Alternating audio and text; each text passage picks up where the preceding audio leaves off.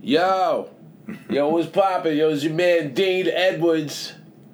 I was at sea, and since I was at sea, I recorded while I was at sea, but I told y'all ain't hearing this till I'm back on land, right? I had special guests. You know, sometimes I'll run into somebody on the road, old friends, new friends, you know. And this was actually a special time on the ship at sea because I ran into my man. I haven't seen this cat in years, man. We know each other from the New York comedy scene. You know him from These Nuts with Jamie Foxx. And most recently, you don't know him from clubs and colleges. Yeah, right. And most recently from 2 seasons ago. No, this past year. This past year on America's Got Talent, man. Yeah, welcome to the living room, my man, and now yours, Steven Scott. Steve, what's going on, man? It's Tracy. How you doing, everybody? Good to be hanging with my. Cool. You don't have to leave forward, man. Oh, cool. This picks it up. You got the best equipment in the biz. Yes, we do. When I have a dude, Big Mike, he records us a lot. But when I'm on the road, it's just me, you, or whatever guest is with me in the Zoom. And I don't have to go, is this on? Remember that show? We're gonna zoom. Oh, yeah. We're gonna zoom. Come on, give it a try. That was very New York City back during the era of PBS. Zoom, and a boom. Yeah, and then there's Teddy Riley Zoom. Yeah, man, how you doing? You good? I'm doing good, man. It's a nice treat that you're on here, getting to catch up and hang out, and it's fun. We're getting paid to do the same stuff that got us punished as a kid in Paradise. Right. So people are at home freezing their butts off in New York, right, working for some douchebag. And exactly. It was. We had a nice moment last couple of nights ago. We were at they have once a month they have a crew party where for people that don't understand, you have people that work in the crew everywhere from the room stewards, the people that clean the rooms of passengers and clean our rooms because we're spoiled. Spoiled Americans. You have people that work in the restaurants, servers, waitresses, people in the spa, people in the gym. Guys that clean the ship, that hang from the side of the ship when we're in port. Keep it moving. And keep the engine room. And so once a month, it's actually smart leadership. Once a month, they give the crew a chance to let their hair down. They have a crew party that the people in the spa put together, which makes sense because the spa is all the fine women, right? Yes. And so we're at this party out on the 17th floor, the back deck, aft. Spice H2O. Right, Spice H2O's club. They have this big jumbotron screen with music being played by a DJ which is always crazy that they actually can scratch in the videos now. I remember when they first started, implementing that technology. And Steven looks at me, we're partying, we're dancing, and he looks at me, he's like, dude, we're getting paid for this. We're getting paid for this. I was like, you know what? You raise a valid point. And then you actually saw me crip walk. And then we crip walked. Yeah, it was great. You still have to teach me how to do that. So what happened was that there's a I'm better at blood walking. Yeah, he's better at blood walking. There's the Tony Award winning show After Midnight is on the ship. Yeah. And one of the dancers, he's a b-boy. His name is Deshaun. And so you heard the next episode, Dr. Dink. And as soon as that came on, he said, "It's the FuthaMuckin Snoop Dogg," and he started doing it. But it was funny. We didn't look at each other. No, it came on. And then just instantaneously, Deshaun, myself, and this other black dude, we all just started walking. and to see Steven's face he was like, wait, did you guys rehearse this earlier? That was hilarious, man. We've been having a good time on the ship. I usually like to get people's history, man. You know, and what's awesome about having Steven on, man, is that you and I have a lot of similar influences. Yes, totally. You know, we have similar reference points as far as our pop culture and the movies. We both grew up as young black children in New York State.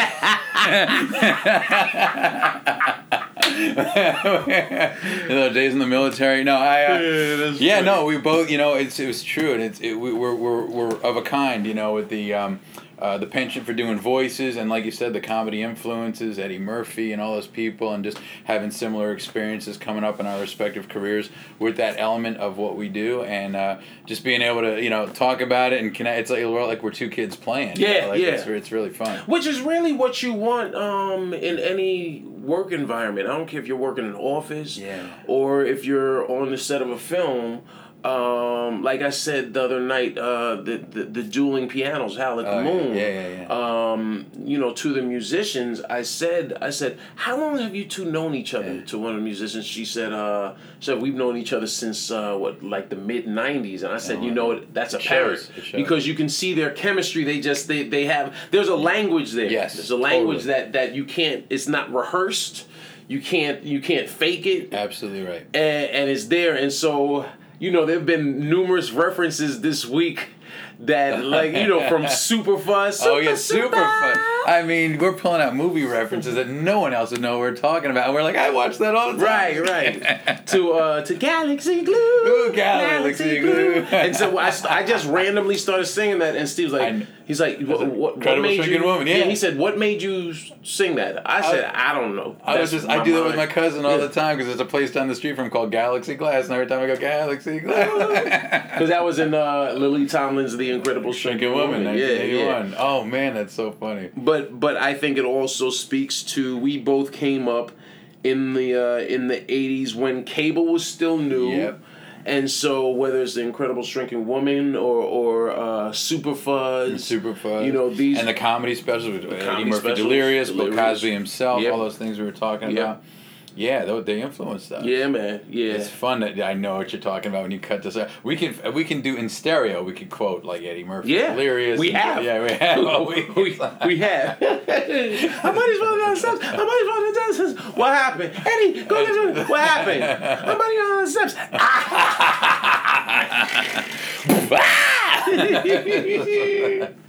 Oh shoot! Lillian, the bitches falling down the stairs. Oh shoot! Delirious still holds up, and I wonder if Delirious would hold up to someone coming up now.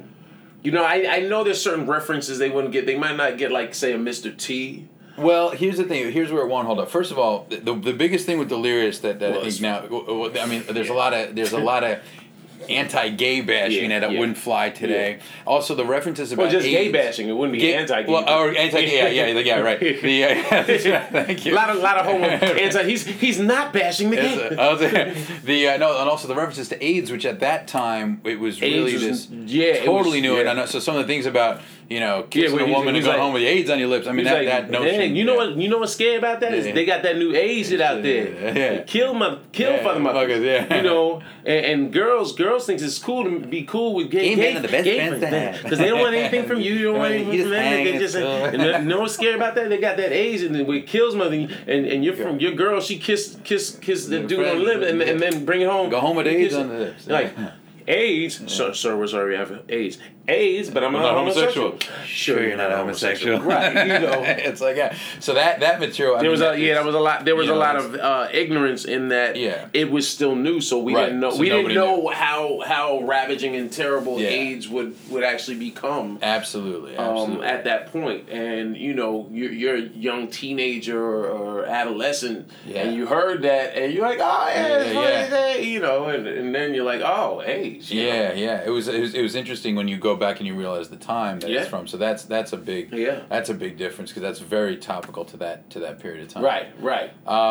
Some of the references. There's classic references. I mean, I'm trying to think what else. I think the ice cream would hold up. That would definitely hold up. The cookout would hold up. The cookout would hold up. Yeah. The James Brown, some of those, like the James Brown would if you know the up. people, right, if kids today would know who that is, then yeah. Right. Well, if he did the joke about James Brown, they say, does he mean Chadwick Boseman? Oh, yeah, right, exactly. You mean Black Panther? But even things like when we were young, I mean, he was making references to the Honeymooners. I don't think the first time I saw the Lyrics, I even knew who the Honeymooners were. I didn't. It was still funny to watch, and I later learned who they were. Here's what's funny. I was never an avid, I loved I Love Lucy. That I knew. I knew I Love Lucy. But I never, because the Honeymooners was, all these shows, we saw them obviously in reruns. And I Love Lucy was a daily that came on during the day. After school, you could watch. Right. It would come on in the morning. Yeah. Come on in the morning sometimes, but also the afternoon. The Honeymooners always came on Channel 11 late at night, and then they after my dad. Yeah, after your dad. Now, you know what? Before I even forget that, tell people, and we'll go down memory lane and get your history. Tell people because there are people that listen that aren't in New York City, but for the New Yorkers that are listening, tell people who your dad is and his resume. Yeah, Dad's most senior broadcast journalist in New York. He's been on Channel 11 since '81. He was on Channel 5 before that. He's a New York WPIX, broadcasting legend, and I call him like the Forrest Gump of news because you go into his office and you see photographs of him with people. Like, I mean, there's a picture, no joke, of my dad with Martin Luther King. I'm marching with him in Mississippi in 1966, and like that, I'm proud of that picture. And there's a great story behind the picture too. And then he's got. What's interesting is there's a photo of him. Give him your dad's name. Marvin Scott. Right. Marvin Scott is my father.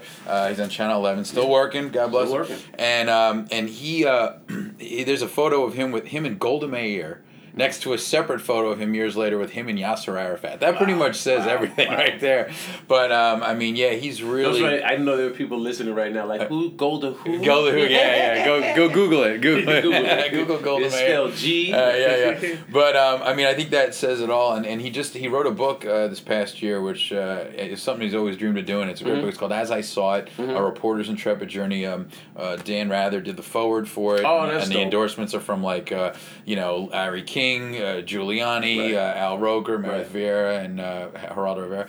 And so it's just all these great. It's not like an autobiography. It's just all these individual stories of things that he's covered over the years or things that have happened to him, and some really great stories. Give him the title again. It's called As I Saw It. As I Saw It. A Reporter's Intrepid Journey by Marvin Scott. I told you I'm going to cop the book. It's at Amazon. It's at, what's the bookstore? What do you call it? Kindle? Amazon. Barnes and Noble. Barnes and Noble, all that, Don't go to Borders because they're closed. They're closed, But Amazon, you can even order it. I guess, So, it's just great stories. There's a funny story, actually, that I'm involved in.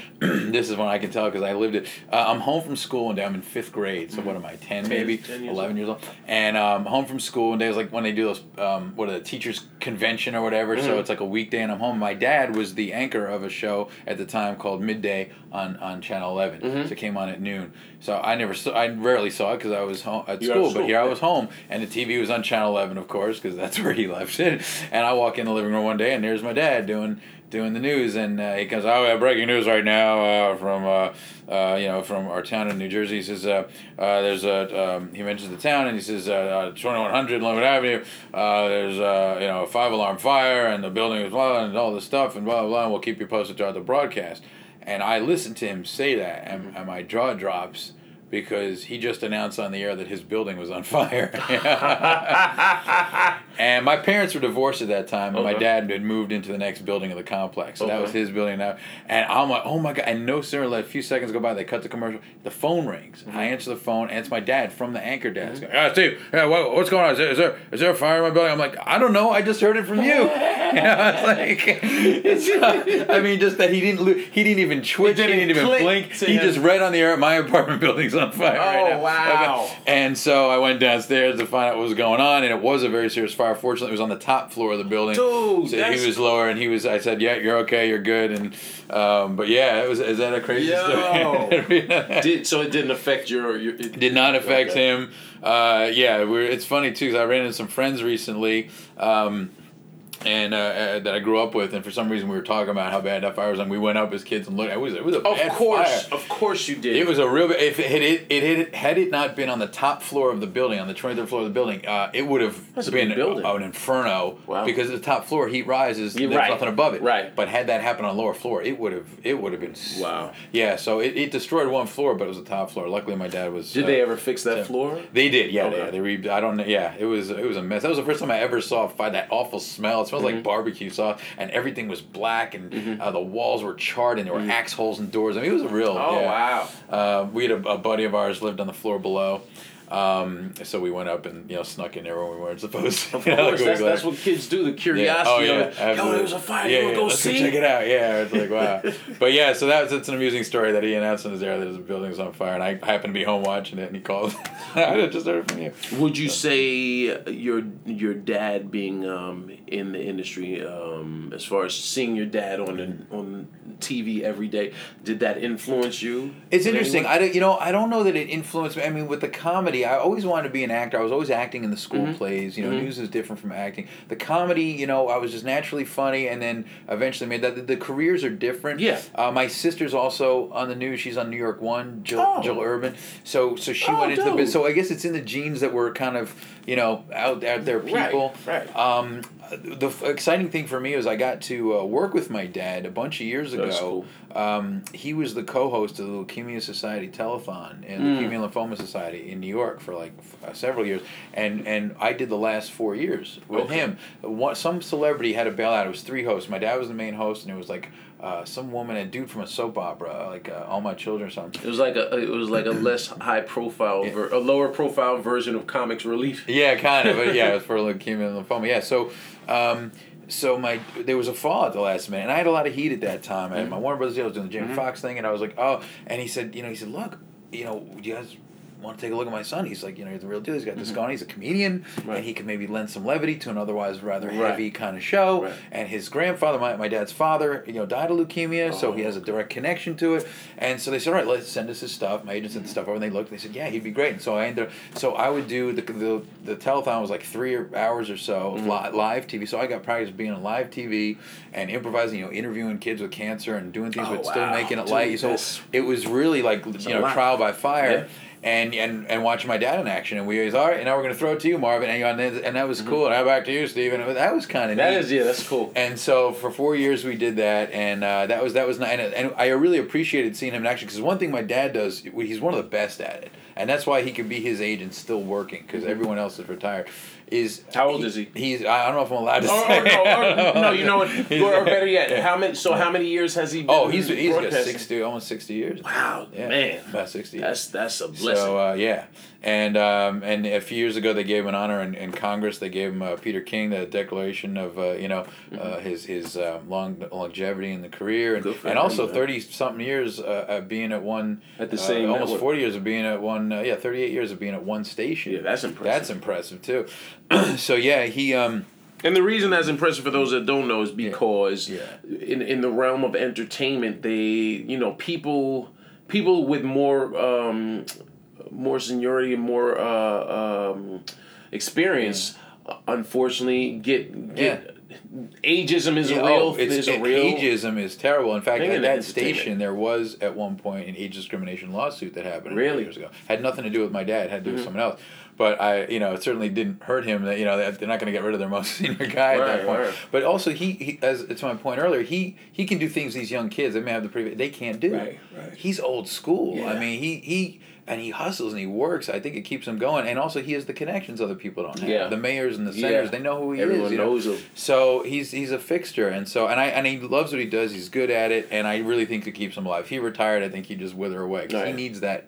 That's the need when you have something to wake up to, a purpose to wake up to. Absolutely. Aside from your family, like a vocation, a job to say, and this is mine. He loves being in the loop. He has to love it. 60 years later, he has to love it. He really does, and that's the thing. And one of the things I was starting to say earlier, he can vamp like nobody else. You know, like you and I, we're on stage. We have an act but something happens, we can improv. But a lot of times when you're covering live events, things happen. Yeah. And he's one of the best I've ever seen. In fact, I remember he would do it during the telethon, but also the Pope, it was not Francis, the one before him, Benedict, came to New York for the first time, and he wanted to visit Ground Zero. And so all the reporters from all the stations were there awaiting the Pope to come to Ground Zero, and the Pope was like 35 minutes late. And they had all these live, news feeds coming in.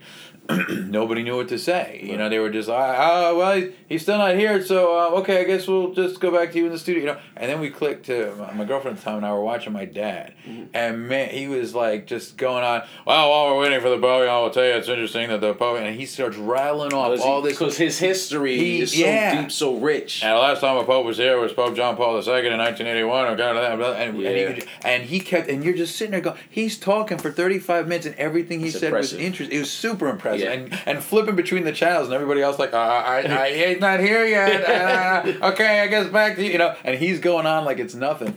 I mean, he's really so that kind of stuff, that skill you can't you can't replace with the pretty face.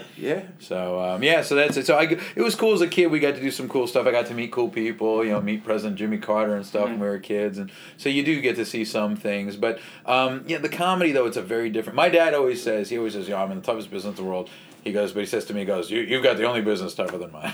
Oh, wow. That's what he said. And he says all the comedians. That's saying a lot. Yeah, it is. It's really, but yeah, he's very supportive and so it's fun. That was a fun time where we just happened to get to be able to work together. Give me one reason you or your dad would say comedy is the hardest. I know them, but for the listeners. Well, it's because you have an element, the show business, and even though news is a little different, there's still a show business element to it, where, like you said, there's a lot of politics, there's a lot of favoritism and ageism and all these things, but then with the comedy element, there's so much subjectivity with, what makes people laugh, and who's fun. I get people on.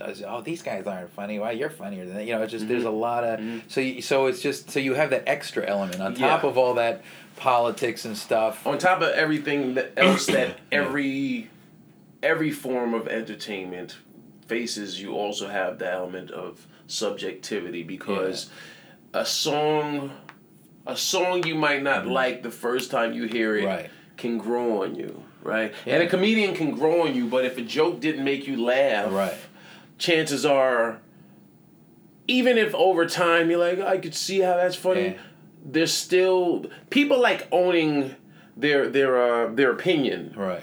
And people like standing by their opinion. And with regards to comedians and jokes, I've had people that have said, that's not funny. And then everybody around them, their friends, their family are laughing. Yeah. And you're like, did you like it? Nah, I didn't know. Yeah. Like, word? But you liked everything else? Yeah, but that's not fun. You know what I call Baskin-Robbins theory. Yeah. There's 31 flavors. You're not going to like every one. Doesn't mean they're bad. Right. I don't like strawberry ice cream. Doesn't mean it shouldn't be sold. And You don't like strawberry? I don't. Isn't that weird? I don't like strawberry ice cream. I love chocolate and vanilla. But, but you know what I'm saying? And the thing with comedy, like fashion and like music, it does go in trends. We were talking about Eddie earlier. Would Delirious from 1983 hold up today and some of the references? Also some of the style. That style wouldn't hold up today. It's very different. The old Jerry Seinfeld. You ever notice? That's fine, but now you got to put you into every opinion. We got to know how you feel about what you're talking about. Not just hey, isn't it interesting how this happens? You got to say, what pisses me off, or hey, what you have to put you into it. So that there's that evolution with news. News is news. Yes, the style has changed in how we get the news. Social media versus spoon that ADD sort of short term memory kind of.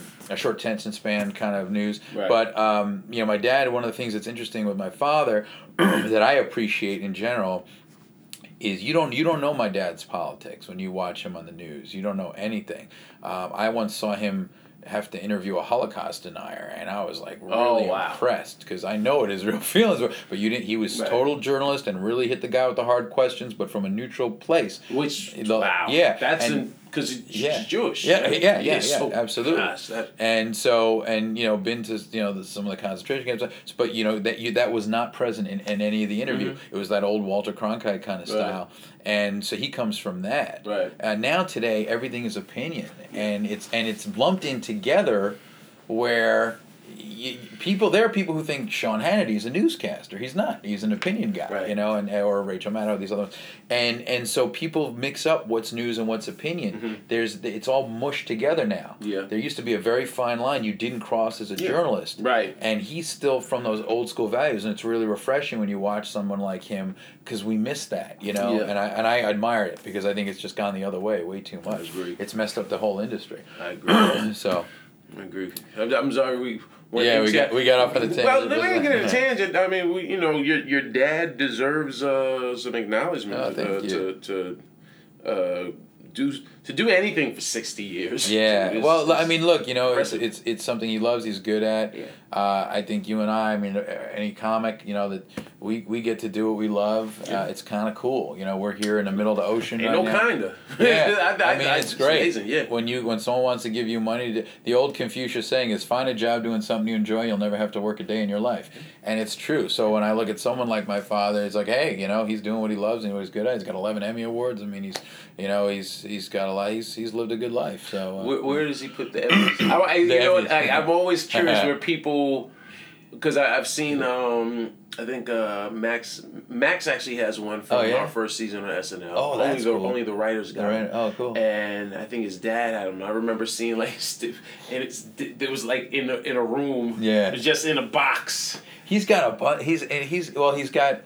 He's got them divided a little bit between the home office and the work office. Okay. So I think he has a couple at the work office and the rest are at the home office, and he has other awards he's gotten over the years. A lot of stuff. God. 60 years you collect some tin. He says, I'm glad he has a wife, because when his day comes, he passes. That's like you got to get a presidential library for all the crap he's got. Yeah. But he does. Yeah. So he keeps a lot at home, and then some at the work. Have those inspired you?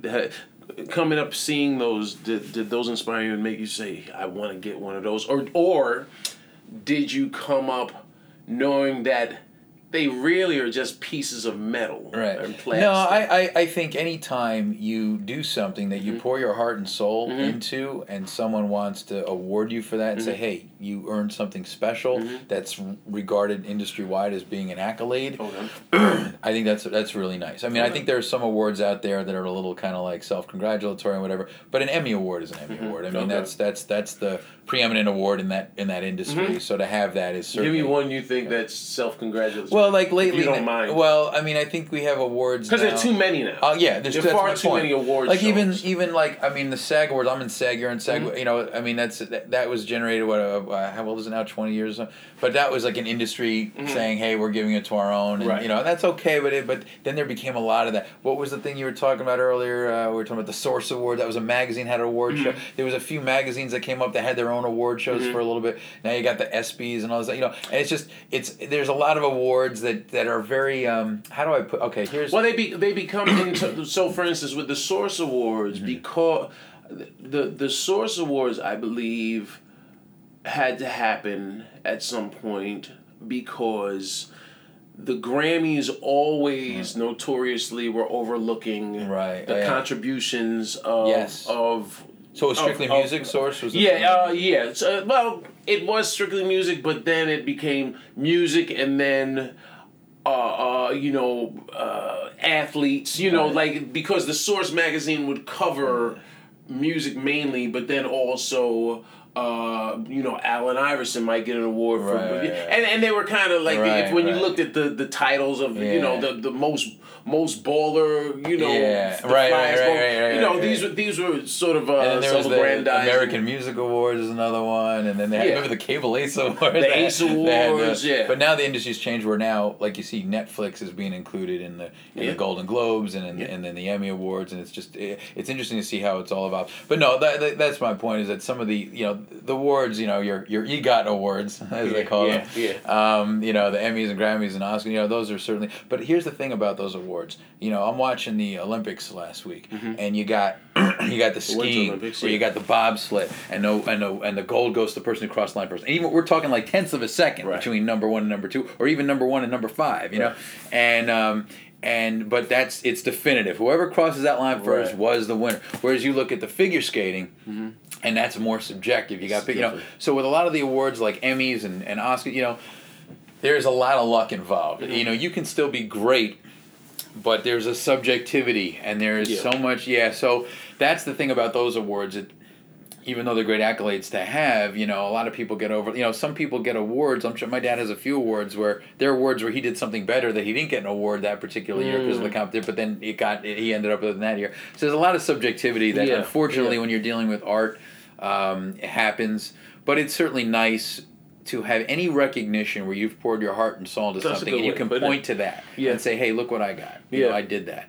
I don't think I've ever looked at it that way. I think because over time I was, you know, you especially being of color. You know, I've seen numerous award shows that I believe that are subjective, but there were many that felt the same way. Like, oh wait, they didn't win for that. But you know, there are people that were the black people that were upset that Denzel won for Training Day, but didn't win for Malcolm X. But then I tell people, well, you know what, you have to remember, Malcolm X, he was nominated against Pacino, who inspired him, and Pacino had lost 4 times previously. So was Son of a Woman Pacino's best work? I mean, it's up there. It's up there. It's definitely up there. It's up there. And he was playing a handicap. Handicap always helps, you know. You were full retard.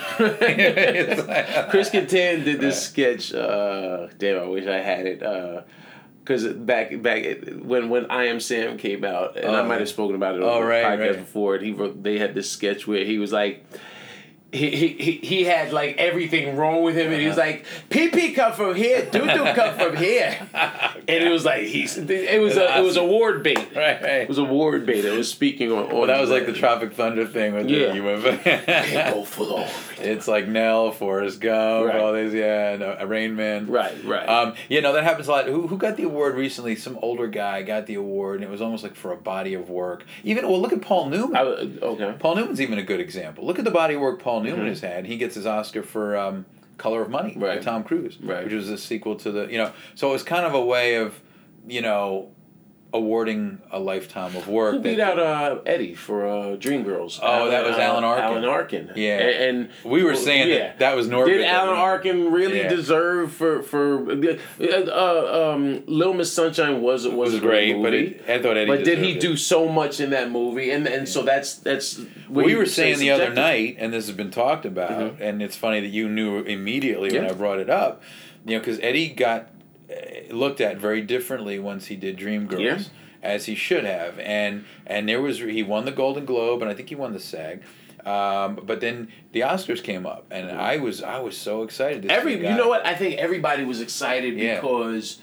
it's so rare that a comic can transcend comedy and get accepted as an actor. You know, you look at Chaplin. You look at Robin Williams. Jamie Foxx. Well, Monique is interesting. She got an Oscar. You know, she's a comic. And maybe Whoopi Goldberg even. You know, but they're a handful. Very few. And Eddie when you take all of them and then you look at Eddie, you're like, Eddie spawned a generation of comics. He spawned you. He spawned myself. He spawned Chris Rock and Chappelle. You know, he spawned all of these cats that came up. So we all were excited for him because we're like, you know what?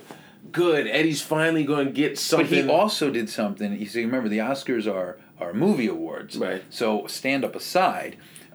You got to remember, like, what he did movie. He had some of the biggest blockbuster hits in history at that time. And also, we were saying the other night, changed some movie genres. Like 48 Hours was like the first interracial buddy picture cop thing. And then Beverly Hills Cop was one of the first movies I remember where it was like a serious film, but it was funny because of what Eddie brought to it. It was originally written for Stallone. We talked about that. And it was a whole other movie. De Niro turned it down.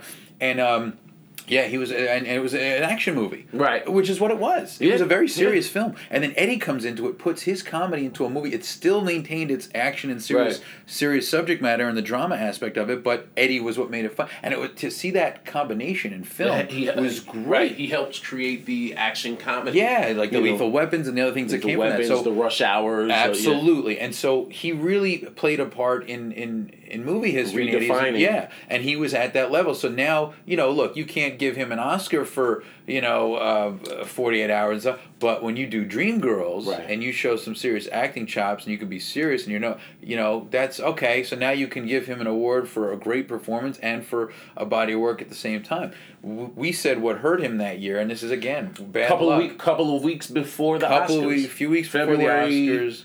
Of whatever year that was, 2006, six or seven, yeah. And he had Norbit come out. Norbit dropped. Which was a goofy movie where he's playing these characters. Hi, you doing? Yeah, that's right, yeah. Put it this way, Cat Williams was in that movie too. That's right. Yeah, and it was just really, like you said, sophomoric and and it just, so here you thought, okay, Eddie is evolving into being an actor. And then he goes back to doing and then the members of the Academy, they're about to check, they're like, yep, that's exactly. Oh, wait. We can't give an Oscar to a guy who's got these commercials. He's dressed like a fat woman. Yeah. And so that's exactly, unfortunately, that's where the politics comes in. And because it all is political, unfortunately. It is. And you know what? I always respected Clint Eastwood when he won his American Film Institute Award, the AFI Award. I think it was like around 2000, late 99, something like that. And everyone in Hollywood is there. Everybody's there. And they're showing clips of his illustrious career and all these great movies and stuff. And he got up there and he said, anybody who tells you they made it to this point in this business without a whole lot of luck is full of crap. Right. And he said, I've been a very blessed man and I'm super grateful. And that was like the most honest statement because, how people say to me, who's your favorite comedian? And I say, you mean that you know? Right. I mean, you know what I'm saying? Because there's a lot of comics that we both know who are hilarious and should be super famous but aren't. And there's a lot of comics who are famous where you're like, we can name 10, 11 people who'd be better, doing that. So it's one of those things where it doesn't always go to, it's like street ball versus NBA. Yeah, exactly. When you hear guys, the best, one of the best ball players, I've said it on this show, one of the best ball players I've ever seen, pure basketball players, his brother played in the NBA. He wouldn't go to class. He was the youngest sibling of three. His sister played Division I. His brother played Division I, and in my second year of college, his brother had been drafted over the summer and went to play for Portland Trailblazers. Cliff Robinson, his brother Craig Robinson, and all of my friends that played ball with us and played with Craig were like, he's actually better than Cliff, but he doesn't. He's playing in a junior college because he won't go to class, won't get his act together. You know? That's crazy. And so it's the same with comics. We know you and I just liked the picture or commented on one particular comics picture. Yeah. A guy who has been out, was out long before you and I. Inspired a bunch of comics, one or two that are big name comics, and still makes a great living, but could be so much more, but doesn't show up on time. Oh, right. Well, sometimes there is that element too. There are people who have personal issues that get in their way, and then there's other people who just like you said, you gotta hope that the roulette ball comes and hits you in the face. I think. What was it? Tom Cotter always says, the cream always rises to the crop. And you just got to crop or the top. Cream rises to the top. Okay, no, I didn't. You're right. You know what? It was funny because you quoted Cotter. I was like, is there a joke in there because he has those misdirects? You're right. So that's why I was like, let me make sure. Tom, we may have a new joke for you. Yes, no, it's just me being an idiot. But yes, the cream always rises to the top. I didn't mean to correct the cream of the crop rises to the top. Right. Now we got a new lyric. Okay, so now he. So the thing is, if you. And there's an old saying, of course, a quote that the race doesn't always go to the swiftest, but to those who keep on running. Yeah. And here you and I, we're running, and you just hope at some point, the more you're in the game, that eventually your number comes up. Yeah. And then people are like, oh my God, where did you come? And you've been around 20-something years, and it's like, we just this new hot sensation, And there is a thing in our business where, like we were saying earlier with the ageism, they think, the young people, even Montreal, the new faces, the young people. There was years ago at Montreal, which is the big, I guess is it still the big comedy festival? It's big enough that people still care. And at one point, I mean, I had a deal out of there. You had a deal out of there. We, that was where comics used to get these. Industry would go there. Hollywood would go to Montreal for a couple weeks in the summer and look for the hot new people. Right. And it made careers. It helped me. That's where I got the Jamie Foxx thing. Anyway, people would go there and be discovered and from these new faces, but there were all these comics that had been doing it for years, and finally someone got the idea and said, well, wait, why don't we do a Masters show? Guys who've been around for a long time that just hadn't broken through. Right. And then suddenly that became the hot showcase. You'd be going seeing guys like Jimmy Schubert or, guys who've been around like that were like solid and get to see what they were up to. And suddenly, right. And people go, oh my goodness. Because you realize, look, Steve Carell is in his 50s, Will Ferrell, all these guys. Kids are going to watch anyone they don't need to be in their 20s. If you're funny. Joan Rivers always said, funny is funny is funny. You can be 81. If you're fun, kids will watch you. This notion that you have to be 20 to be funny. And the thing is, when you're 20, you don't know who you are yet. Yeah. You don't have as much life experience to talk about. So cute is not funny. Yeah. I was happy to see we were talking about SNL. Like Leslie Jones was almost 50 when she got SNL. Yeah. I never thought they would take somebody of that age. Let alone someone that old and black. Yeah. And a woman. Right.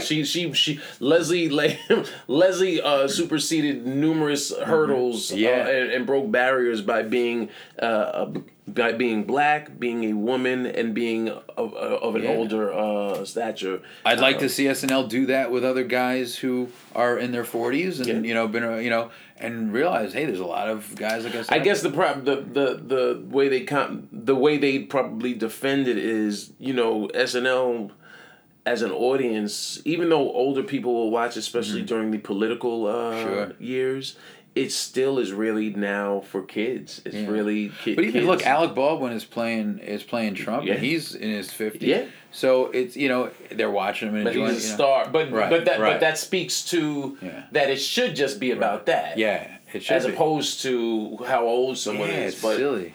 I find it funny that they still do that, but there are certain things. Well, there are a lot of ideas in Hollywood that are antiquated. Look at the success of Black Panther. I just saw Will Smith. Y'all might have seen it on Instagram. He said, he was giving applause and salute to the filmmakers, everyone behind the success of Black Panther, from Ryan Coogler, the director, to Chadwick Boseman and Lupita Nyong'o and Daniel Guerra, all these stars, because for years Will was revolutionary in that nobody opened films overseas. No one did press and junkets and toured and released their movies overseas the way he was the first actor to a movie. Here I'm dropping Independence Day. We're gonna have a hard release date in the States, and then I'm gonna go overseas and help with the release in Japan and in China and in Europe. Will Smith was the cat that revolutionized and did the work. That's why he became Mr. Box Office, right? Didn't know that.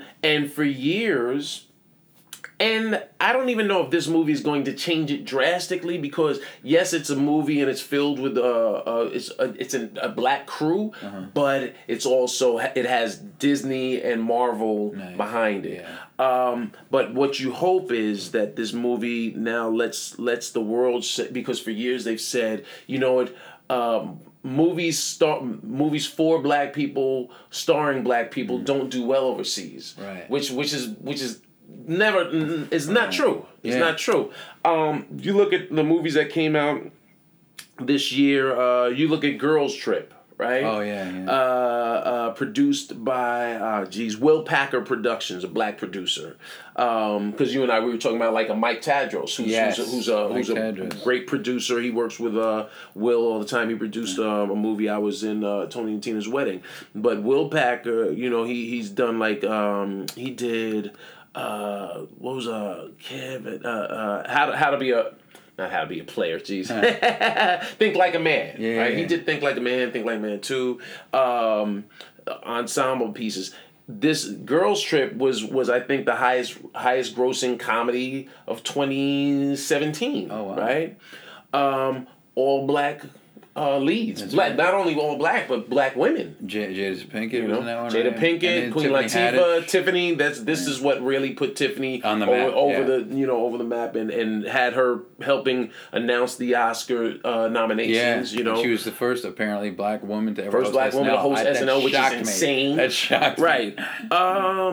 the success of Black Panther, and they're a Get Out, Jordan Peele. That was great.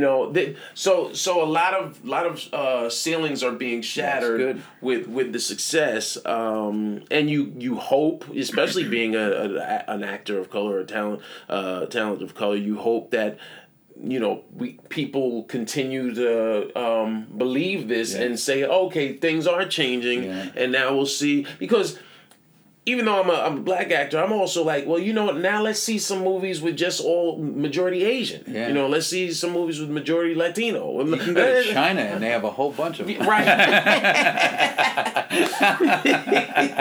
That are mainstream Hollywood, because as with anything, you can, if you could be the biggest star in Bollywood. You can be the biggest star in China. Jackie Chan wanted to pop over here. Yeah, that's right. Yeah, you know what I mean. The Hong Kong movie scene was huge. Yeah, Bruce Lee wanted to pop over here. Yeah, they said Jackie Chan was the biggest star in the world at one point because people forget they got 1 billion people in China and then in that part of the world. I remember Jackie Chan in kung fu movies in the late 70s. How about Cannonball Run? Cannonball Run. That was the first thing I saw him in. He was hilarious. You like couscous? Who's that? Jamie Foxx. Jamie Foxx. That movie was funny, man.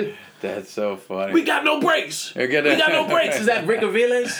Oh, you're right. That is Rick Aviles. Yeah. Oh my God, I forgot. We got no brakes. I told y'all we had the same reference points, man. Those are the movies we grew up on. Yeah. So Cannonball Run. But you know what? Because we're just so y'all know, we're gonna do 2 episodes because I just realized we're like 45 minutes in, and we need 20 voices. How amazing is that? Steven Scott and Dean Edwards, and they only did the whole thing in their own voices. So serious. For comedians, they're so serious. But let's just get into your history. When you said you used to do school plays, what was your first? Do you remember your first lead? Oh yeah, in a play. It's actually started in camp when I was a kid in sleepaway camp. Did you go to a Jewish camp? Yeah. Like Rich Ivanovich, he explained. I was like, I didn't know there were Jewish camps. That's a big thing. When you go to sleep. Yeah, and they leave you for a month. 2 months. 2 months. It was 8 weeks. Now they've shortened it to 7 for today's kids, but it's 8 weeks, and you go up, and it's fun, man. We'd have. It's I guess it's a chance too to get the kids to kind of be on their own. Right. Like there's kids going to college for the first time, like I don't want to leave home. When you do it when you're 10, you're like, oh, it's not a big deal. Right. So it was great. I did it for 6 years, sleepaway camp. But this is a good example where like they have activities up there that you kind of find a niche in certain things. Like I happened to be. They had a wood shop up there, and I was building. Turns out I'm good at wood shop. I was building all sorts of cool stuff. But they had drama. Okay. So I do the talent shows, and they'd have me host them. I'd do comedy stuff without knowing I was going to be a comedian or thinking of just doing funny stuff.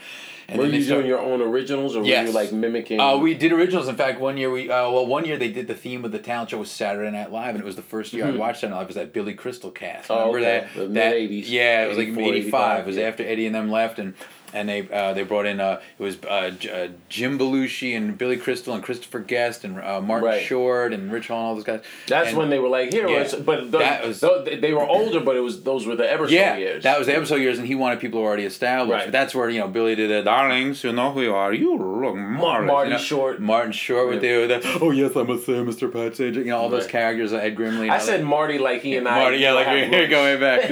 But so I remember I did some of those characters in the show, but I wrote original sketches at 10 or 11. Wow. So they let me do them, which was cool. And then they would put me. I would get the lead role in the shows. We did Grease. I played Danny Zuko. We did Pippin. I played the lead character in Pippin. We did 40 Seconds. We did West Side Story. I played Tony in West Side Story. Oh wow. And so your hair was curlier. I don't know. Yeah, summer tan. I just remember one of those shows. I had 103. I was sick. And I was in a infirmary all week, and I had to learn 5 songs and like a whole 100-page script or whatever the heck it was. And I went out and I nailed it, man. It was so you get on stage and you feel like, oh, okay, and you're getting the accolades, and so I thought, okay, maybe I can go and be an actor, And then in high school I did the plays, but then you get Were you into musical theater more than just straight plays? Yeah, probably. I was musical. I played music in school as a kid, and what instruments? Piano. I played. I learned piano later. It's funny. I had a teacher. My grandmother got me a piano at one point, and I was like 12.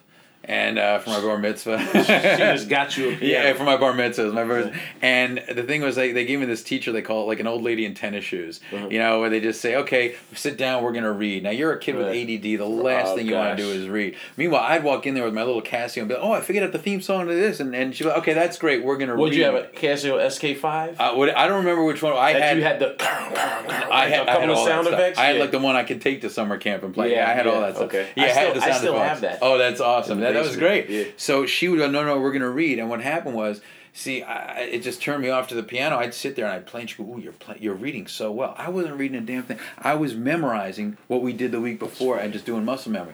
Had I had a teacher who go, wait a minute, this kid has an ear. Let's develop his ear. So teaching me jazz and blues. I could be world class today. But because I had this boring old lady who's going, okay, we're going to read this. And, it just turned me off. I never practiced. It's so important, I'm guessing that you and I are similar in that way as well. When you were in school, did you find you gravitated towards the teacher that thought outside the box and had a sort of newer, fresher approach? Yes. Those methods now would probably be considered like things in private school, like a Montessori method, where they're teaching you the concept, but it's not, here, put your books away. Yeah, we're gonna talk. Like those were the teachers that I gravitated to, and I always did well in those classes because they were not. It wasn't the rote memorization. Bueller. What I learned is funny. I was just telling this. I ran into my 4th grade teacher 2 weeks ago at a funeral of someone we knew, and I hadn't seen her since elementary school. It was really wild to run into her, and we were talking about how she look. Looked pretty good for her age, actually. So and I actually had the picture of us from 4th grade. I showed her, blew her mind. Somebody posted on Facebook. So I had a crush on you when I was 8 years old. What's up? I filled out. I drank my milk. I was still in 4th grade, so it was before that happened. But so I had this one teacher. My parents were getting divorced, and they put me in this supplemental class where I could get a little extra attention. Okay. And there was this teacher in there. Her name was Miss Schreiber, and I remember she said something really brilliant. There was 3 kids in my grade that were in this little class at that point, and she said, "Okay, Philip, you learn by reading things. So I'm going to let you read chapter 3, and we'll discuss it when you're done." She goes, "Robert, you learn by hearing things, so I'm going to explain it to you. Stephen, you need to see things, so I'm going to draw it for you on the board, and we'll go over the diagram." And it turns out she was 100% right. It's brilliant. Basically, we all learn different ways. Yeah. I learn kinesthetically, which is by physically doing something, muscle memory, or by seeing it. If I see it, boom. You explain it to me, it's in one ear, out the other. You make me read it, forget about it. So, but if I experience it, I will have it better than you in a second. Right. It's probably why you and I can do voices so well. Yeah. So that's how I am. So, but when you're in school, the 2 ways that you're predominantly expected to learn are by listening and by reading. Yeah. And those are my 2 weaknesses. Right. Anytime, even when I got to college, if I did an internship or I did something where I was physically doing something, I'd get A's. Right. I had a class in criminalistics. I was a criminology, criminal justice major, and we had to solve crimes in dollhouses and stuff. And it was like, and I'd get an A. We would do fingerprinting, tool marks, ballistics, shoot guns in class. You're touching. And you're touching and doing stuff, and boom, and that was it for me. So I think that's what sucked about school. What's the word? Kinesthetic. Kinesthetic. Okay. And that's the thing about school is it was cookie cutter. Kids were all expected to learn the same way. But here's the thing about being a student is a talent. Yeah. No different than what we do or painting is a talent. Some people have an aptitude for scholastics and can process information in a way that makes them good students. Yes. And the thing is, when you're a kid like me, who later I learned about ADD. I didn't know at the time what that was. Back then, you were just called stupid. Your kid's freaking stupid. Yeah, it's just pay attention, stupid. Exactly. It's really what it was. And then later I learned about it, and it opened my eyes and helped me kind of become my own teammate. But you start feeling like you're no good, and you get so that's why it's important to find how kids learn and tap into that and encourage that. So with the piano thing that I was originally talking about, when I got to college, I had a roommate who had a keyboard, and I used to sit around and make up songs that I'd write. And that's where I really started to I remember there's this one kid, and he played a song in front of everybody where I was in the band, and I was like, man, if I could just play one song, that'd be so cool, and have all the girls stand around one song. I just need one song. Always goes to the girls. Right. And he taught me that one song, and I was playing it better than him in a week. That's how it's funny, because years later, I ran into a guy who was a jazz instructor, and I said, look, I just play this stuff. I don't know what the hell I'm doing. And he kind of said to me, he says, I can't I can't really teach you, but he goes, I can kind of explain what you already know. And that made sense to me because I was doing things like arpeggios. I didn't know what that was. I was just pressing these notes. I knew they sounded right. He goes, well, that's called an arpeggio. Oh, okay. And so you start to put things together and realize, oh, this is what I'm doing. I'd had that as a kid.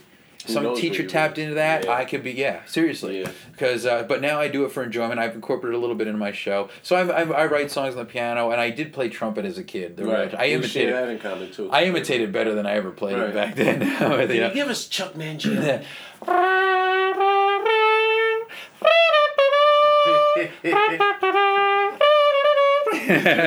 So I've been entertained all week, dude. It's been fun. So when was your first time on stage as a stand-up, and what got you there? Like, how did you finally? Because there's a lot of courage involved. Getting on stage that first time. I've told people I've done some adventure stuff in my time. I've gone skydiving. I've gone scuba diving with sharks. I bungee jumped out of a cable car in the Swiss Alps. I jumped out of a building, a base jump in Auckland, New Zealand. White boy stuff. And exactly. It's like I ain't done none of that. He's like, we don't do that shit on purpose.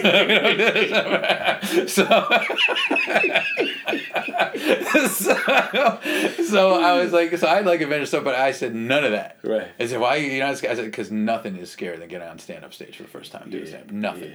And I there's a video of me jumping out of the building in New Zealand. I'm like, that was crazy. Look what I just, and I'm right off the, and I said, but doesn't beat doing stand-up the first time, because that really is the scariest thing ever. And the way I started was very different than most people. My first time on stage was it just doesn't happen. And but basically what happened was this. I was my stepmom, then my dad's girlfriend. She met Sal Richards' son Guy. He was doing stand-up, and she's like, oh, you got to meet Marvin's son. He's so funny. And I'd been in college, and I would do these answering machine messages. Back then, you could do answering machines. You know, we had, before cell phones, we had answering machines. And I'd do these funny answering machine messages. And when you go to a university and you have people from all over the country who tell their friends, oh, you got to call my friend's machine. I used to get calls from all over the country. People just wanted to hear my answering machine. Oh, really? Oh, yeah. I would call. I had the Jewish grandmother phone sex hotline. You know, you're so lonely, over the age of 65. Well, if you are, have I got the number for you? Just dial 1-900-867-8258. That's 1-900-OI-GEWALT. And one of the lovely ladies would, and it's like, oh, I'm Fertile Myrtle, and I'm just trying to, I would do all these crazy, and whatever. And people would call, and I'd answer the phone. They'd be like, oh, shucks. Every time I pick up, they're like, we called to hear your machine.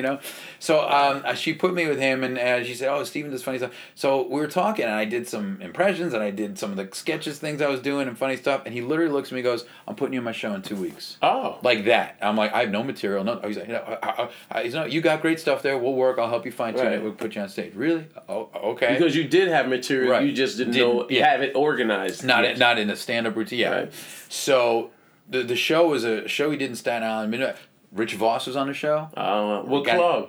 It wasn't a club. It was a movie theater in Staten Island. They took over the theater. They had a stage, backdrop of the city. It was really cool thing.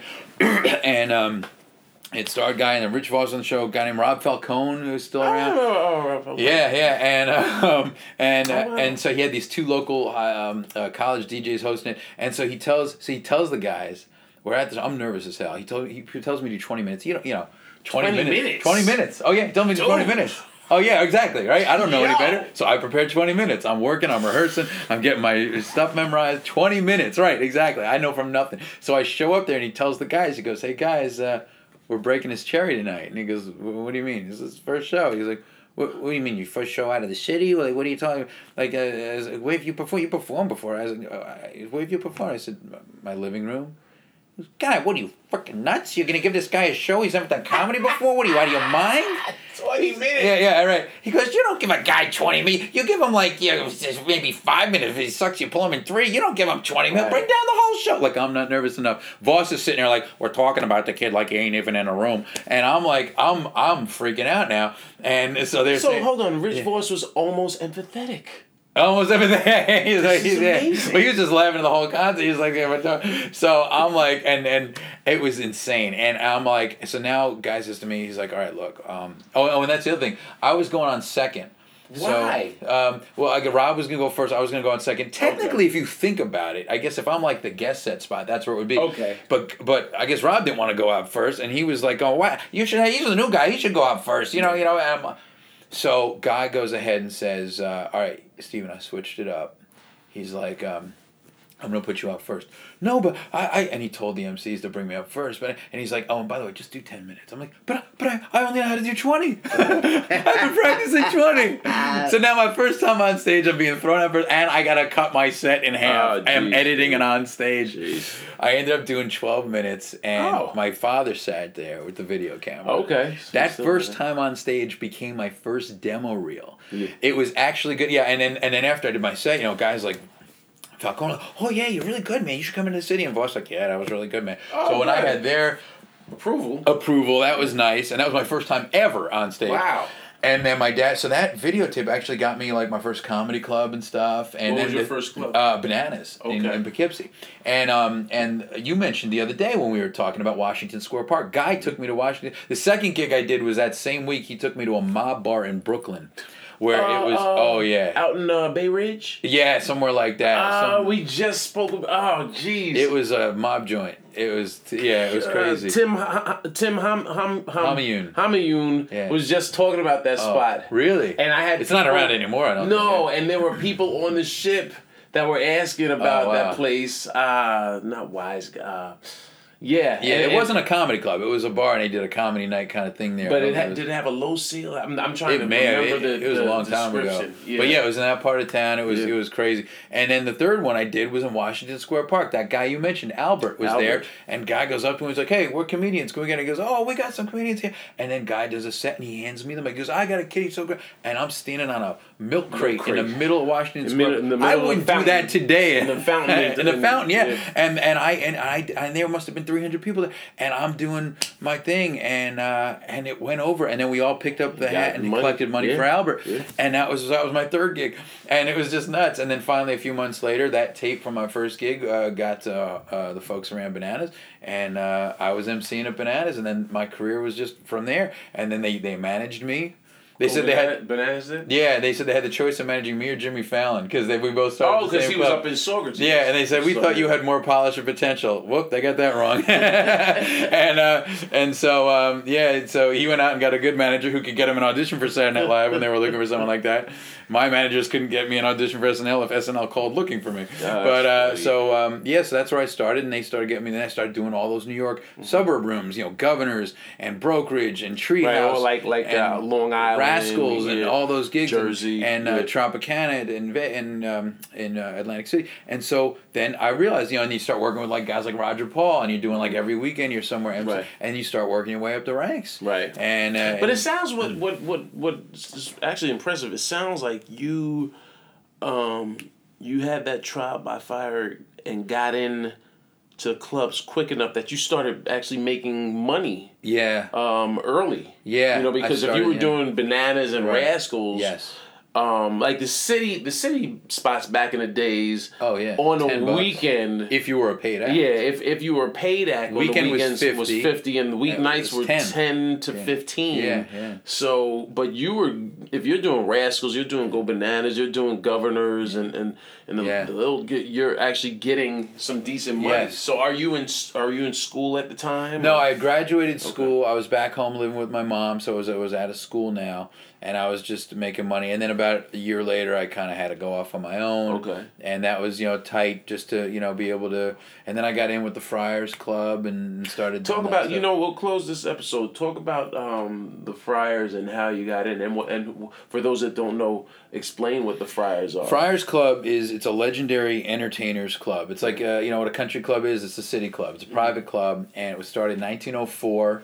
By like Broadway press agents and entertainers, and they wanted a place where they could go, and it became a lot of comedians started to join, and some of the most legendary names in show business, Jerry Lewis, Frank Sinatra, Milton Berle, all these guys, and eventually it was only men at first, and then in 1988 it opened to women. Liza Minnelli was the first female member, and it's a beautiful private club in the city, and they're known for their roasts. We started the roasts, and that's and it's still going strong. And guys, you have the legendary comics, but you also have guys like Jeffrey Ross and Lisa Lampanelli and a lot of people and Corey and Tom Cotter, we're all Friars now, and it's a private club. We're all show business people, and we do shows there, and it's just a great group to be involved with. How'd you wind up joining? Well, my dad was a member of the Friars Club. Okay. And my dad, it's funny, so my dad was a member of the Friars Club, so he joined when I was like 7.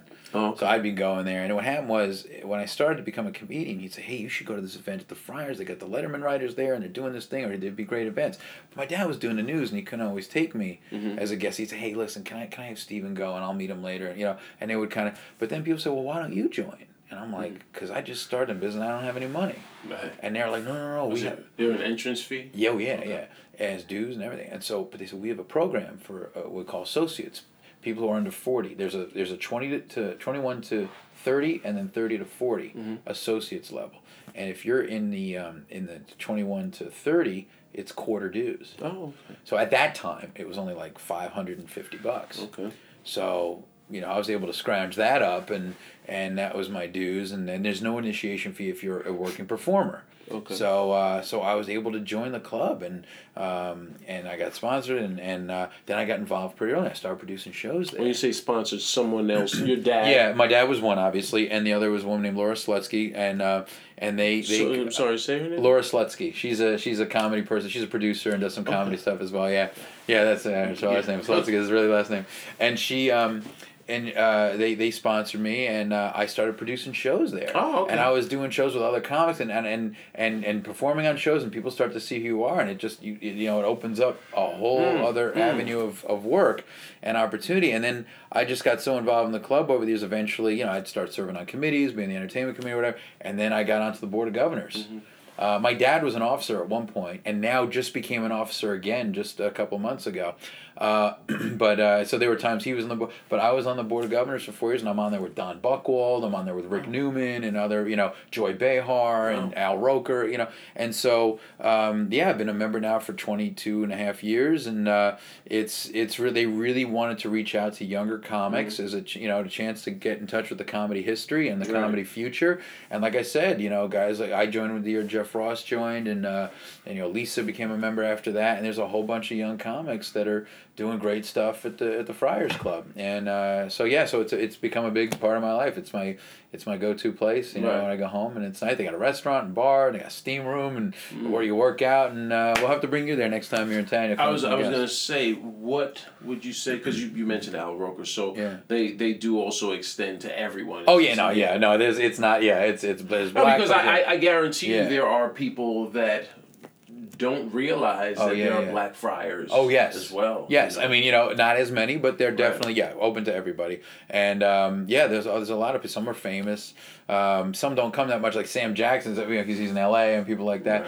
Right. But Sam was the roast master for the Quentin Tarantino roast, and you become a member. Yeah, but we have a lot of singers and a lot of comedians, and there's Wally Collins. There's a lot of people that in our core group of New York comics that are there in the Friars Club, and definitely come as my guest one day. Yeah. And whether you come just to hang out and have dinner with us, or whether we get you on a show at some point, people should see who you are, because you get an interesting. Sometimes there's agents and managers there, and sometimes there's just people who book country clubs are there, and you'd be perfect, and now you're doing some country club gigs and making good money. So you just never know. Right. But it's a social. I go in. It's like Cheers. Norm. You go in there and it's family, and it's show business people. It's kind of nice. Right. And I got, what was really cool is I got to roast Jerry Lewis 10 years ago, and I'm sitting. There's a picture of me roasting Jerry Lewis, who's sitting next to me. Next to him is Robert De Niro. Next to him is Martin Scorsese. On my other side is Nathan Lane. Wow. And I'm on the dance with these people, and I'm roasting legend Jerry Lewis. This last year, they had the roast for Gary Busey, and it got screwed up. It was supposed you guys to be, know who Gary Busey is. Oh yeah, he's nuts. Yeah, he's really. He does have brain damage, but he's a sweetheart of a guy, but he does. Yeah, he fell off his motorcycle, so that's why he's a little wacky. And I knew it would be a wild card roast. Right. But what happened was it was supposed to be Gilbert Gottfried was supposed to be a roast master, and it was supposed to be at the Hilton, and then somebody's schedule changed, and then they couldn't give him the date, and the whole thing started falling apart. They ended up doing it as an old school roast at the Friars. Place was packed like never seen before. When you say old school roast, the original roast were at the Friars Club, and then they got so big they'd have to be at the ballroom at the Hilton or at the Waldorf, Okay. So they brought it back to the club, and then Gilbert had to bail, and they called me up from the minors to be the roast master for UC. I had 2 weeks. I had to write my ass off because remember, roasting is a totally different style from what we normally do. Yeah. But being a student of it and being around the Friars for 22 years, I knew what I had to do, and I roasted other people, so I wrote my ass off. And they give you access to writers and stuff too if you need them. But I wrote my own stuff, and then I consulted with a few people like the day before, and Tom Cotter was on the show with me. And it went great. And Gary was a sweetheart, but he'll just blurt stuff out, and you had to be prepared for that. He said at one point, somewhere mentioned something about dogs, and he goes, "I like to sniff other people's legs," and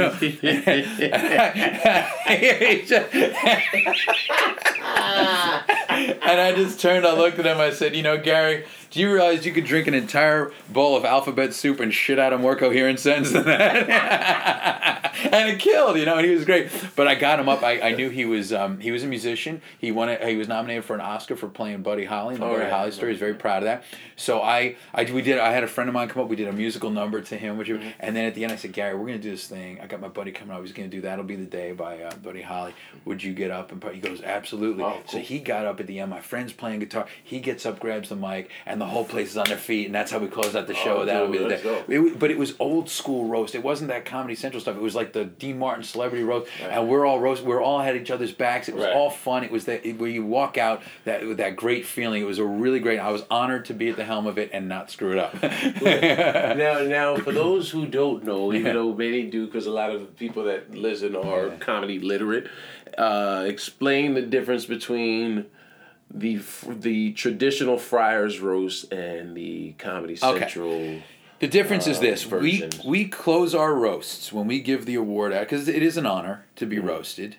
And some of the most famous names in show business have done our comedy roast. Right. I mentioned Tarantino earlier. I mean, just everybody. Billy Crystal, Richard Pryor, Robin Williams was the roast master for Richard Pryor. Right. Yeah, you name it. I remember Billy Crystal. Everybody. I mean, the biggest names in the business, going back, decades. A decade. Almost a century. Yeah, I mean, everybody. I mean, they were really legendary events. And so the saying is, we only roast the ones we love. Right. Okay, and that's important. And so what happened was in 97, the Comedy Central came to the Friars and said, hey, we want to bring this to television. We want to share this. Usually these were private events, luncheons. They were originally stag events, only for men. Right. Phyllis Diller famously dressed up as a man and snuck into a roast. And then when the club went co-ed in 1988, then it was everybody. In fact, when they roasted Lucille Ball back in the 50s, I think it was Johnny Carson was the roast master. He said, look, this is our first time roasting a woman. We're going to have to change the tone a little bit. So we can't be as raunchy as we always were. So anyway, ladies and gentlemen, with that said, it is my honor to introduce your guest of honor, Ms. Lucille Testicle. So anyway, so what happened was when Comedy Central came to us, they said we wanted to do it, and they signed a deal to do a 5-year deal. And instead of being lunches, they were black tie dinner events at the Waldorf or at the Hilton. So to 97 to 02. Yes, that's right. And so the first one was Drew Carey. Second one was Jerry Stiller. Third one was Rob Reiner. Fourth one was the infamous Hugh Hefner roast, where Gilbert did the Aristocrats. It was unbelievable. And then the last one was are we getting someone to do? Oh, hit pause. And then the last one was the Chevy Chase roast, and I was on the dais for that. Oh, cool! I didn't perform, but I was on the dais, and Lisa Lampanelli did that one. And that helped. Right. So those roasts were great, and then at some point, Comedy Central said, "Well, look, Friars Club doesn't have a copyright in the word roast. We can kind of do it," and they just went off and did their own thing. And when they did that, what happened was they lost that element of we only roast the ones we love. They became, the kids coming up, when you see the Comedy Central roast, they're a lot meaner, they're a lot dirtier, and the filthy funny factor is not, the balance isn't there. So explain, you had a good a numeric I have a formula I call it Stephen's Guide's Filthy Funny Formula, and it is very simple. You can be up to 49% filthy, but you have to be at least 51% funny for people to remember that you were funny. Otherwise they just remember you were filthy or mean or whatever it is. Right. And so a lot of these guys are just, they're going out there and they're just being mean and dirty, and they don't really have a joke there. Right. And you you're gonna like, like we were talking about Ann Coulter being on the road, which was very weird. But she shouldn't have been. That was not appropriate. Poor girl was shaking. But if you watch that roast, or you can even watch it on YouTube, and when she picks up her paper, you can tell can see the fear, the fear in her hands shaking, and then it's crazy. Then what's his name? Just calling her a cunt. The C word. You can't do that. Right, exactly. Well, it was like some guys had some clever jokes that were like, okay, but then, like you said, Pete, whatever his name, went up and he just, hey, Ann Coulter's here, and then C word, and it was like, that's not a joke, man. Right. That's just, So they don't understand the history of it. So when the Comedy Central's doing the roast, it's just become this very mean. Jeff's the best at it because he came from the Friars. He was roasting with Milton Berle and Buddy Hackett and the legends who started this thing. So what did you say Buddy Hackett said? You told the story. So one of the cool things, again, being a young friar, Buddy Hackett would come to town. He loved to hold court for the young comedians. Right. He literally he was very giving. Yes, very much so. And he would take us up to one of the rooms, and there'd be like, hey, finger pop. Yeah, right. That's funny. Buddy Hackett would take me in the back of Valley. Take me to the steam room. Yeah. So anyway, there'd be about 10 comics up there. It was like me, Cotter, Kerry Louise, Elon Gold, whatever, and Jeff Ross, and you can ask Buddy whatever you want. He would just give lessons on comedy and life, and you can ask him what you want. So I said, Mr. Hackett, I said one of the things, and we'd hear this sometime, especially starting out. We'd go out for acting roles. People say, "Oh, comedians can't act." You'd hear that a lot. Now you can tell that to Jamie Foxx, Robin Williams, and Monique, and everyone we mentioned earlier. But I said, here. Tell Monique, baby. Yeah, right. So he said. I said, what do you say? I hear, comedians act. You're a guy who's had a very successful stand-up career, but you've also had a very illustrious acting career. So how do you reconcile that? He goes, let me ask you something. When you were a little kid, did you ever lie to your mother? I said, yeah, I probably did. He goes, that was the best acting you ever done in your whole life. Don't worry about it. And it was a good point. He made it was a great point. I was like, oh, wow, okay, yeah. So, but, being able to sit with guys like that, and I once did a show at the Friars Club. It was a command performance for Sid Caesar. Mm-hmm. I was on the show, Jim Davis was on the show, Modi was on the show, Corey Gahaney was on the show, and here you are, they're roasting this legend, and Henny Youngman's in the audience, and Milton, Gene Bayless, all these guys, and I'm backstage, and Sid Caesar comes up to me, and he quotes a little piece of my act. Oh, wow. To my face, and he goes, stick with it, kid. He goes, you got it. Now, when you hear that from Sid Caesar, yeah, man. My God, that's powerful. And that the Friars Club gave me an opportunity to even be in that situation is a nice thing, and I think that's really important for young comics to be able to mix. They used to have these round table dinners. We'd sit there with it'd be me, it would be Belzer, it'd be Jerry Orbach, it'd be Buddy Hackett, Dick Capri, Freddie Ross, we'd all just sit, Jeffrey Ross and Janine Garofalo, and we'd just sit and tell stories. And that's where you learn. There's an education that is so valuable. Yeah. And again, and when I roasted Gary Busey, and I got calls from Dick Capri and Freddie Roman, who were in Florida, and Dick Capri, I heard you killed it last night. I'm so proud of you. And then Freddie Roman calls, I'm so delighted. He goes, I'm so fucking proud of you, and that meant the world. And I said, well, I called him back. I said, you guys are my professors. I learned to roast because I watched you guys let me roast you. Right. When, you did the mini roasts, and and that's how you learn that whole thing. So it's really, it's been a fun part of my career, in my life, being a friar. And I will be happy to invite you and indoctrinate you one day when we're both back in town at the same time. Come hang out. I look forward to hanging. Hey, so listen, that's part one of this podcast. That's part one. These people are like, Jesus. We didn't even. I mean, there's a lot of history, and just so y'all know, I want to talk about you getting your deal with Warner Brothers, and you doing Jamie Foxx's failed sketch show. Because Steven showed me some of the clips, and he did something with Jammin' J. Lamont that was awesome. And what I love about that story, I'm just teasing them with it, but what I love is that you saw Jamie's producer hand where he actually his years in the industry actually kicked in, and you could see that Keenan Ivory Wayans, similar to how you just said, Freddie Roman and crew. They were your professors. So Keenan Ivory Wayans was his mentor, and taught him how to see someone's innate talent and say, you know what, I think this, if I put this with this other element, it would make something magical for this show. So I gotta check out the next episode of the FuthaMuckin Protocol. Where can people find you on online and social media? Steven Scott. That's I always say Steven with a V, not a PH, because that's Stephen and I'm a Steven. Steven Scott, STEVENSCOTT, and it's .tv like television, not .com. Stevenscott.tv is my website. It's got my calendar. It's got some clips, and you can send me notes, whatever you like, and keep in touch, and hopefully we'll get to entertain you live at a show one day soon. Looking forward. One day soon, and my stuff is everything's at I am Dean Edwards, because that's who I am. This will when y'all hear this, make sure you comment. Real quick, I want to say to some of the comments to the last episode. I did not leave that in the toilet for Harris on purpose. I really didn't. He was in the room and he was pissed, and I swear I was like, I didn't mean that bad, so I'm sorry. Do you have any dates in the city coming up? Yeah, actually, I'm coming back. I have a bunch of shows coming up that are like the private gigs. But yeah, you know what? I think I got something at Dangerfield's coming up, and I got something at Broadway Comedy Club coming up, and I got to check maybe comic strip. So when you go to the calendar, when I get back home and I update the calendar, you'll see the dates that I have in the city definitely coming out. Also, if you're on Twitter, it's Steven Scott LOL on Twitter, and fan page Steven Scott comedian actor host on Facebook. So yeah, I'll post those dates when I'm back in town, and you'll see. Most of my March is full, but I have a couple openings where I'll be in the city, and then in March, and then in April I'll definitely have some city. Right. So, and you know what, y'all can catch me back when I'm back in New York. Y'all can catch me actually this week. By the time y'all hear this, it'll be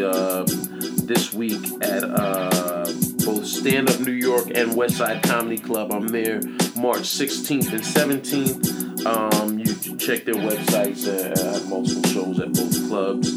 And then in April, no booking alert. You can catch me April 8th through April 14th at the Music Box at the Borgata and in Atlantic City. Steven, you said you played that. Yeah, it's a great room. Nice really, really nice room. Yeah, so you can catch me there with Harris Stanton, and I'm not sure who else. I think there's a third comic, but we're gonna have some fun and turn up. AC, I ain't been to AC in a long time, so I'm looking forward. It's been like probably 3-4 years. It's not quite summer weather yet, but you can still. So you want to do the beach and the cotton candy, but it's fun. I wouldn't either, even if it was summertime. It's like the poor man's Vegas. They have a very similar slogan. What happens in Atlantic City, nobody gives a shit. And on that note, we'll catch you at the next episode. Steven Scott, thanks for hanging out, man. Of course. And this part 1, you can catch us part 2 very shortly. All right, all love, 2 fingers, FuthaMuckin Protocol. Appreciate y'all comments. I read everything, so leave your comments on SoundCloud and iTunes, and I'll holler back. All right, 2 fingers, peace. See ya.